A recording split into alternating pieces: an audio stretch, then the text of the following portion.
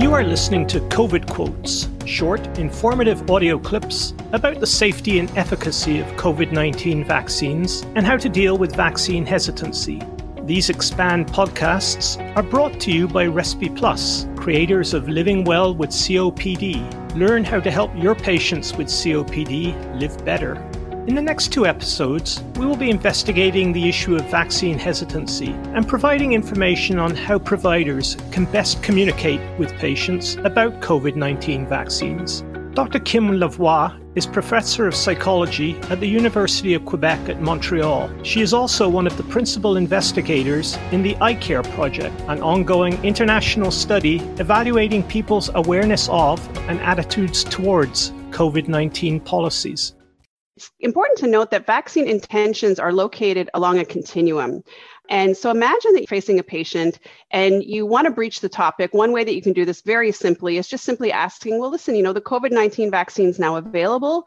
Tell me, how do you feel about it? And do you intend to get it? Certainly our iCare data across Canada that we've been collecting since last March would indicate that the vast majority of Canadians are ready and willing to get it. This is roughly between 60 and 70% of people. And if that's the case, you just support that, you reinforce that. That's fantastic. There's no problem to solve here. There is going to be a minority of patients, and by minority, I mean about 10% of patients that are actually, I wouldn't necessarily say anti-vax, but really have no intentions of getting the vaccines. And this is often fed by pre-existing beliefs and systems beliefs as well. These are things that have been long held, are not necessarily specific to the COVID-19 vaccines per se. In general, those are the folks that we actually don't spend too much time worrying about. I'm going to come back later, though, to tell you a little bit about how we might approach them and when you do encounter these folks in practice. But really, the money shot is with the folks that are classically hesitant, or another way of referring to that is they're classically ambivalent.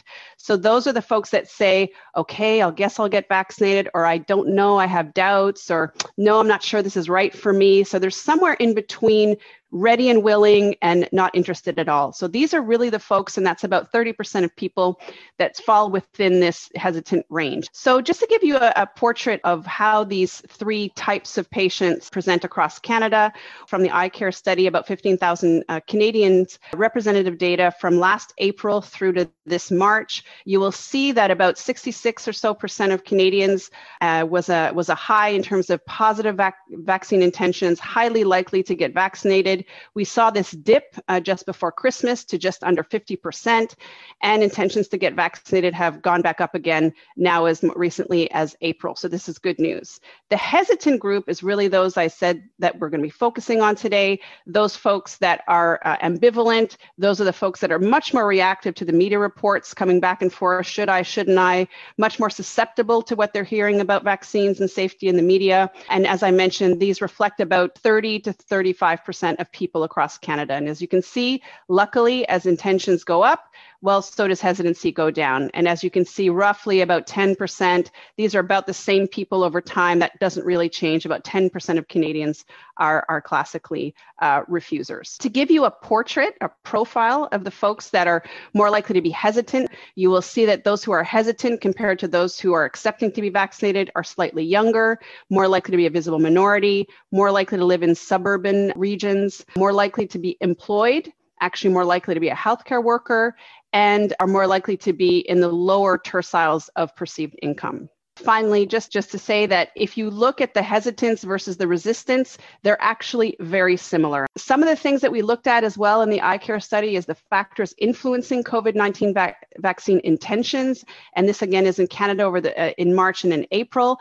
And this is what matters to those folks who are hesitant. And unsurprisingly, the 2 things that come out more strongly, and this is true of data around the world, is that most people are concerned about side effects, about the safety of these vaccines, and to a slightly lesser degree about efficacy. So now let's talk about how do we communicate evidence to patients in a way that's going to be effective. So the first point I want to make is that communication skills are in fact not soft skills in clinical practice. Often we kind of say, it's just communication. It's not taking blood. It's not diagnosing. But I just want to impart that what providers say and how they say it can strongly influence vaccine acceptance. It can strongly influence a lot of what patients do, adherence in general. And so what I want to talk to you about for a few minutes is how we can use evidence-based communication strategies to increase willingness to adopt good health behaviors and increase vaccine acceptance in particular.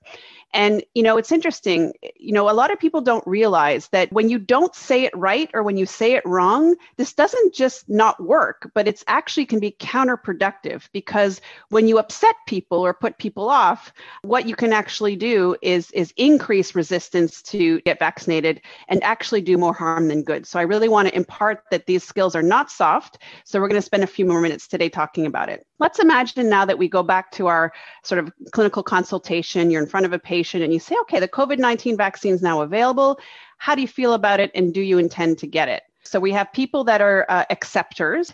If this is the case and they say, yeah, I'm ready and willing, all you do is reinforce it. Obviously be available if they have any questions, but these aren't the folks we typically need to worry about. Now the folks that are refusers, that clearly have, potentially anti-vaccination beliefs, and typically if they do have them, they tend to have had them even prior to the COVID-19 pandemic.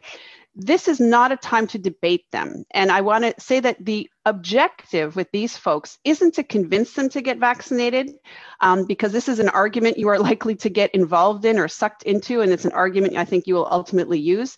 So the goal, I think, is not to convince them to get vaccinated, but if you want to spend any time with them, it's just to focus that time on understanding their concerns, understanding their beliefs, getting them talking about it. And part of that is just to maintain the therapeutic relationship, keep that door open, and at all costs, don't say something wrong. Don't say something that's going to strengthen their resistance to get the vaccine. If they remain resistant, and that's probably to be expected for the vast majority of those who refuse, the only thing I think that you should really focus on at this point is explaining their responsibilities. So it's really just not threatening, not blaming, not judging, but just ask them, could I give you a bit of information then, based on the fact that you've told me you're not, really interested in the vaccine? And the idea here is to prepare them for the possible eventuality that they may get infected and what to do if and when they present symptoms. And this is just to, help them understand their responsibility to their family, to their coworkers in the community, that this decision has more far-reaching effects. Again, not with the goal of convincing them to get vaccinated, but as a clear demonstration of your respect of their decision not to. Now, the folks that we want to spend the most time with are about the 30% who are probably going to present with some degree of hesitancy. And this is where motivational communication strategies come in. And once again, I'm going to emphasize, don't have the reflex to be overly reassuring.